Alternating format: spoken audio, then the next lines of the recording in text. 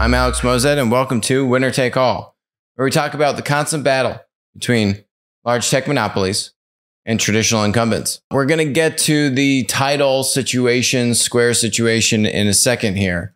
But just to start off with some other madness, which also doesn't make any sense, is, Google has come out because Apple's put into effect more privacy standards to prevent, egregious tracking outside of apps, right? So Google and Facebook have historically been able to track what you do, and other companies track what you do when you're not even using those apps. That's how, when you're just talking about something and then you see an ad for it in Google or Facebook, they're listening to you, they're tracking you when you leave the app, everything and everywhere you go on the internet, irrespective of whether or not you're actually doing it in one of their products. So Apple said, hey, we're clamping down on this.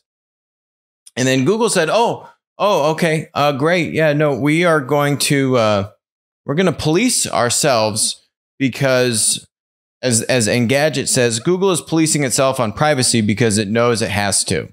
Who believes that Google is really going to police itself?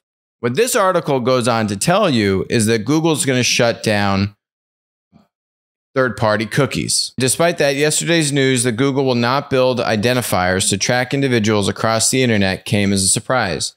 The company also affirmed that it won't use any new identifiers made by third parties.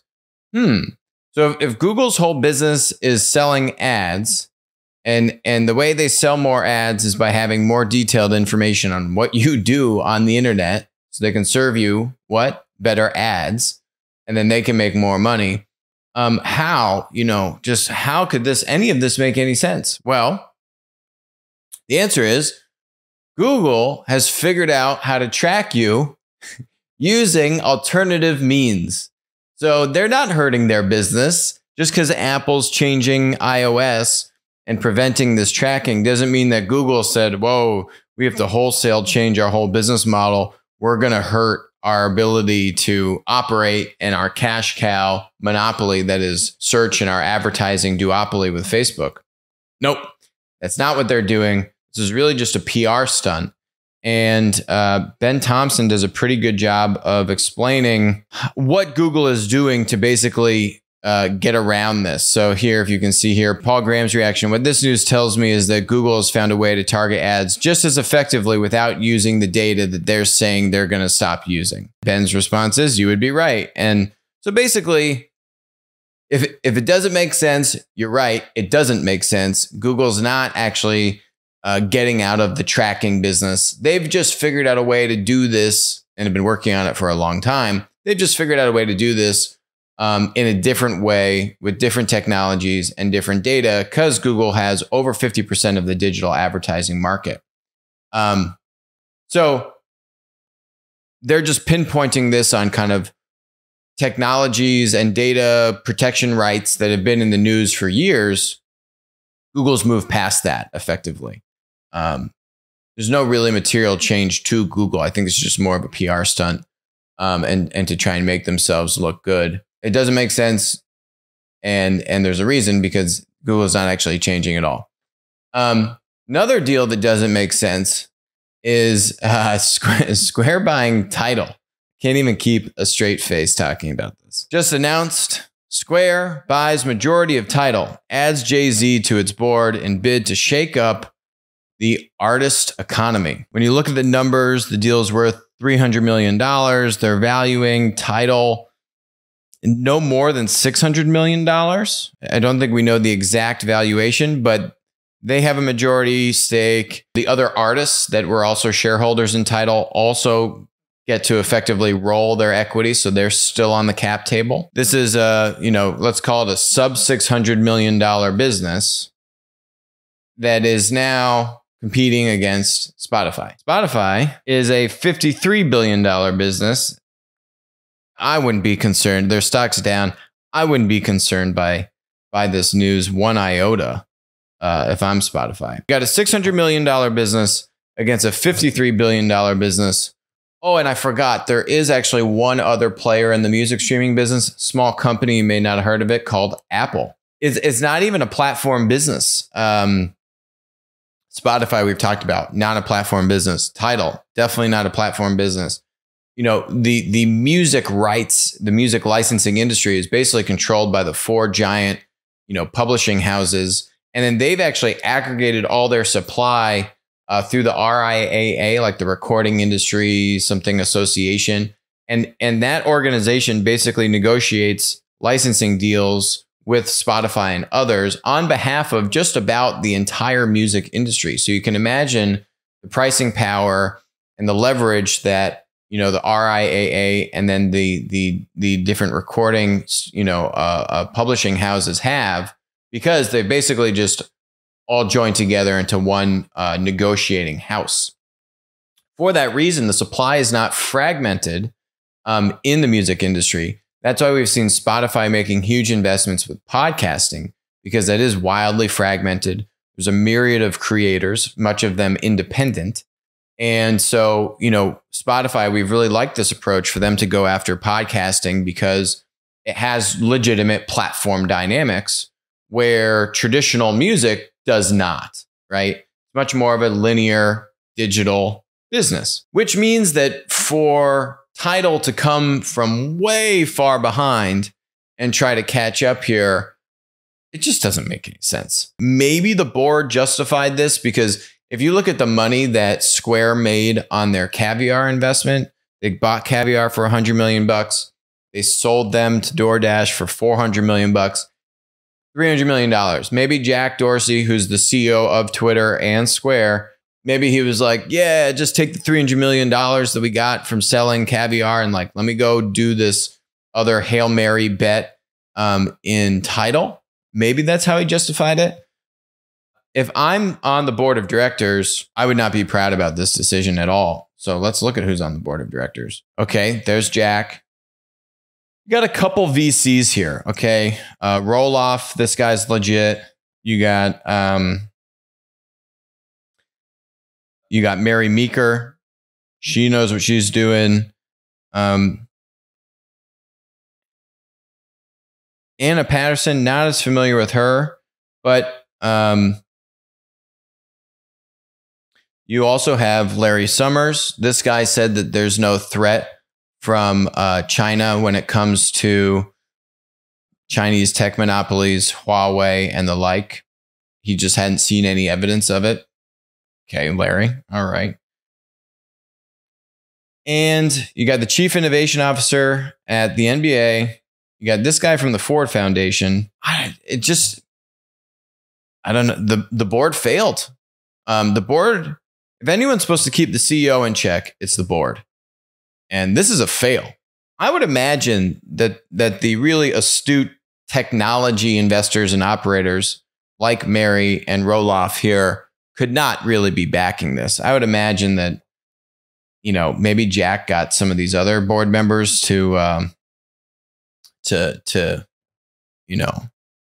be for this, but the real serious technology operators there would not approve of this. So, what is some of the reaction on this? Even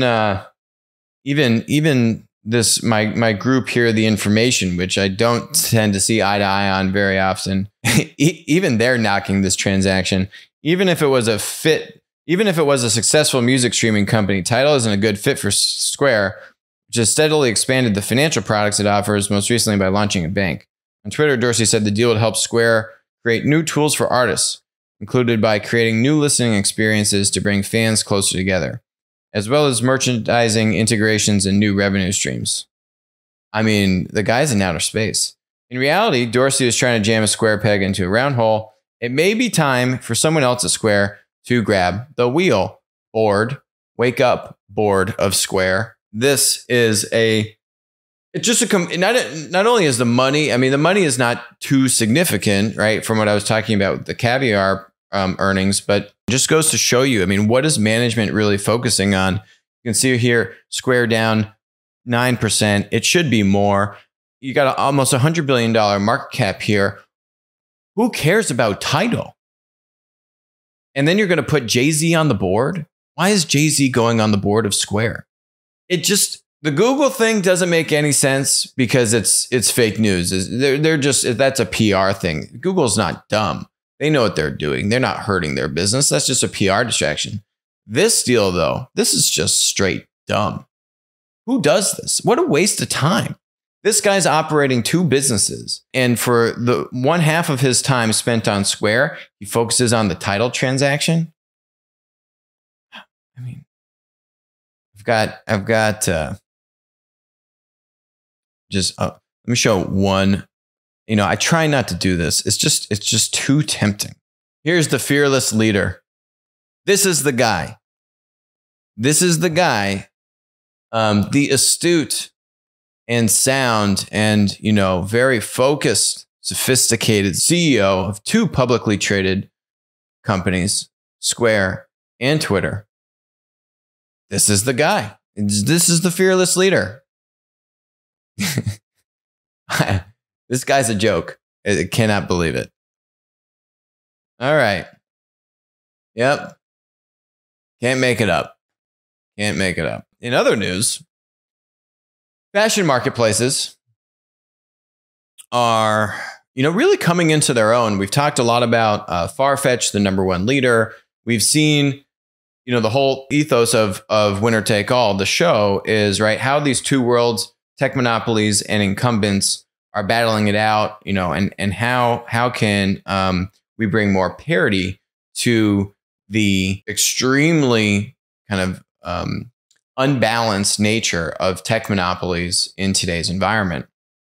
And so what we've started to see in luxury and in fashion is we've seen some of the manufacturers wake up and say, hey, marketplaces are kind of a big deal, kind of like the next big distribution channel for us. I should have a stake in that next big distribution channel called Marketplace. We saw Richemont, which owns a bunch of different luxury brands, put a bunch of money into Farfetch. They launched a JV with Farfetch in China. Richemont sells a lot of jewelry, a lot of luxury goods in China. And then also, put money into Farfetch, holding Farfetch proper. We've also seen the Kering Group, which owns a number of other luxury brands like Balenciaga and others. They had put money into 1stDibs years ago. 1stDibs is like the #3 trailing sneaker marketplace. But then recently, Kering put money into GOAT, the #2 sneaker marketplace that Foot Locker had put money into a few years ago. And we've also now seen Kering put money into a company called Vestiaire. So, we've talked a lot about these kind of luxury goods marketplaces, Farfetch, The RealReal. I'm going to come to them in a second. You've got the sneaker marketplaces. You've got watch marketplaces. And now you have, and not now, but you also have secondhand clothing, textile marketplaces. These aren't as much around luxury. Poshmark recently IPO'd. I think their average sale price is like anywhere from $20 to $30, right? It's a very different price point of consumer. Vestiaire is a competitor to them in Europe. Vestiaire Collective here raising $216 million for its secondhand fashion platform. The company raised $216 million and has reached unicorn status at over $1 billion valuation. Now, the interesting thing with this here is that Kering Group has taken a sizable stake in Vestiaire. Kering is leading the round along with Tiger Global. Kering now owns a 5% stake of Vestiaire. So simple math, that means these guys wrote a $50 million check into Vestiaire. So they're doing a lot of deals here, right? They are, aggressively pursuing marketplaces. That's clear. And they're actually operating in a lead role, right? They're actually saying, yes, Tiger, let's co-lead this round with you, as opposed to being a follower on the round, right? These guys are really leaning in and saying, we need to put dollars to work in marketplace. Not only do we need to control the distribution channel, but this is also a defensive move in a couple ways. One, what you don't want to have happen is what just happened to the banks with Plaid. So we saw Plaid work with 200 plus banks, that interconnected infrastructure, right? That all the banks are connecting to, all this data going through Plaid. Visa tries to buy Plaid for $5 billion. The banks hadn't taken a position in Plaid. Visa is a platform company. Actually, platform monopoly status, one of the oldest platforms actually, and obviously in Plaid. Great decision by Visa to buy Plaid. Because none of the banks put enough money into Plaid as an investor, they didn't have any rights as a defensive mechanism to say, yeah, Plaid, I want you to be successful. I want you to grow. I want to use your service because you're great. But I don't want a tech monopoly to buy you. That could include Visa, MasterCard, but also obviously a Google, Apple, Amazon, etc. That I think is another key part. Not only can incumbents, by investing in up and coming dominant platform businesses, use that to their advantage for revenue synergies, for other strategic synergies, but it's also a defensive mechanism to protect against the scenario where, in this case for Vestiaire, if Amazon says, yeah, Amazon luxury just isn't working out as well as we had thought, or if Amazon says, I want to get into secondhand clothing, let me go buy Vestiaire in Europe, right? Now you've got some downside protection, because what would be even worse is for these large tech monopolies where doing $1 billion acquisition is literally just a rounding error to them at this point. Now you've got some protection against that. So it's another reason why I really like to look at what's going on in fashion as an example for what I think we're going to start to see in many other industries and verticals, right? Incumbents, up and coming tech startups coming together, sharing synergies, both having revenue lift and, putting capital to work in the startup business. Because you can make good money on your investment, but you can also get some rights to protect against those adverse scenarios where that large tech monopoly comes in to just buy that dominant platform in a given vertical. That's basically the key growth strategy of these tech monopolies, right? Everyone complains about Facebook buying Instagram. It's the same thing, right? They just come in, they buy a business for a few $1 billion. That's the growth mechanism. That's really how you see tech monopolies at that platform conglomerate status roll into new adjacent platform businesses. It's not really a build from scratch strategy for the tech monopolies. They're too big. They really can't go build new businesses from scratch. It's so hard to do. So hard to do in general, let alone with all the inertia and all the other stuff going on inside of these big companies. M&A is really the key way that these tech monopolies expand into other verticals. So by investing in a Vestiaire, you're just taking another chip off the table that a tech monopoly can use to roll into these types of industries. So Vestiaire is a leading player. The other one in Europe is called Vinted. Vinted and Vestiaire are really the two top players there. In the US, then you really have Poshmark and ThredUp in this kind of secondhand fashion, retail environment. Very interesting space. The interesting news on Farfetch and The RealReal is you're also now starting to see that winner-take-all dynamic in luxury goods. So different than the secondhand space that I'm talking about here. Farfetch came out with their earnings here. Farfetch reaches profitability after 12 years. I mean, that's kind of what it takes, right? You have aggressive growth. You're reinvesting in growth. The luxury e-commerce platform's revenues in 2020 increased 64%. $1.7 billion. They've done a lot of really interesting things. Again, platforms they're not mutually exclusive. You can have platform revenue and you can have linear revenue. Farfetch has acquired key brands like Off-White brand, which I think was the former designer from Louis Vuitton, I think.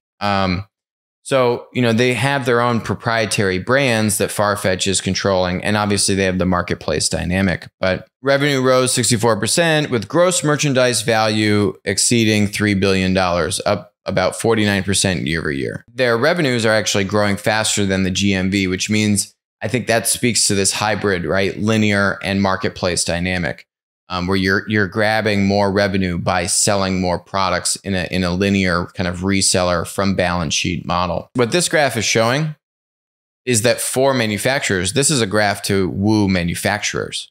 This is also kind of this is really kind of the marketplace end state is you use third-party stores and sellers to get traction. That's actually what helped Farfetch get a lot of that initial traction as they went to these boutique retailers and helped attract the boutique retailers to sell. What this graph is showing this is a graph to woo manufacturers. We've seen Amazon do this, right? Where they woo the third-party sellers, the distributors, the retailers to come sell.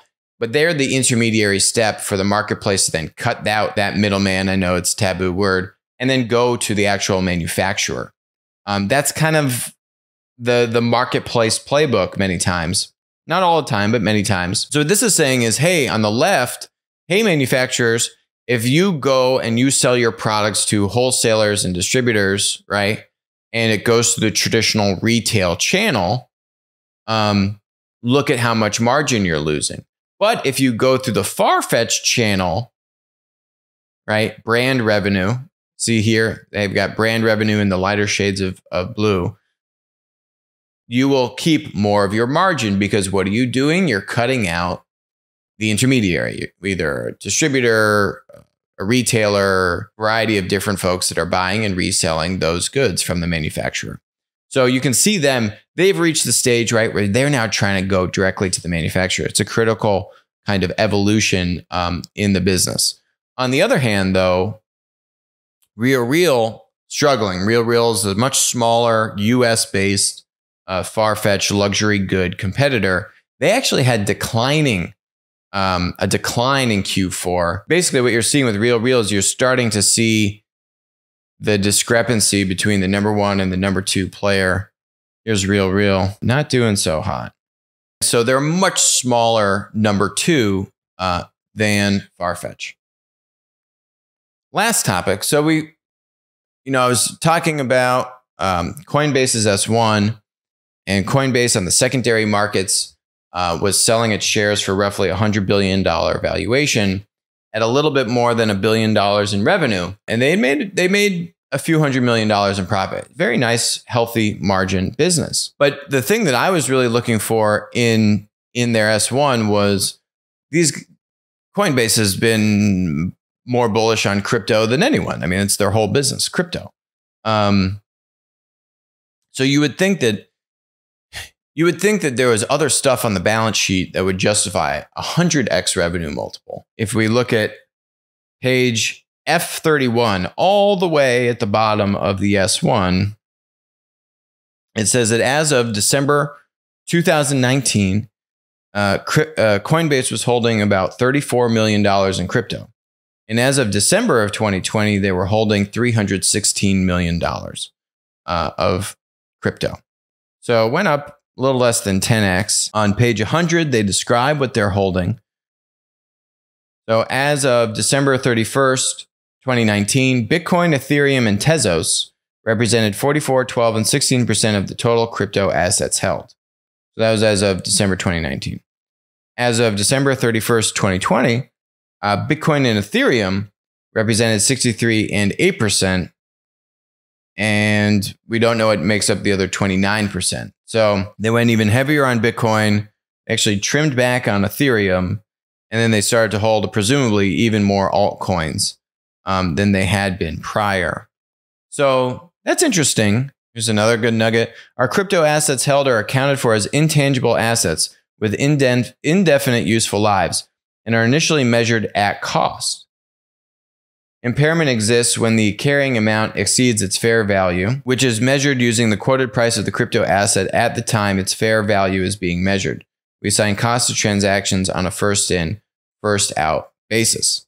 So this is talking about how they value the crypto, right? Because if you spent $33 million on Bitcoin 7 years ago, very different story than spending $33 million on crypto in 2019. You'd still be doing pretty well right now, but also very different ways to think about how you value that asset. Suffice to say,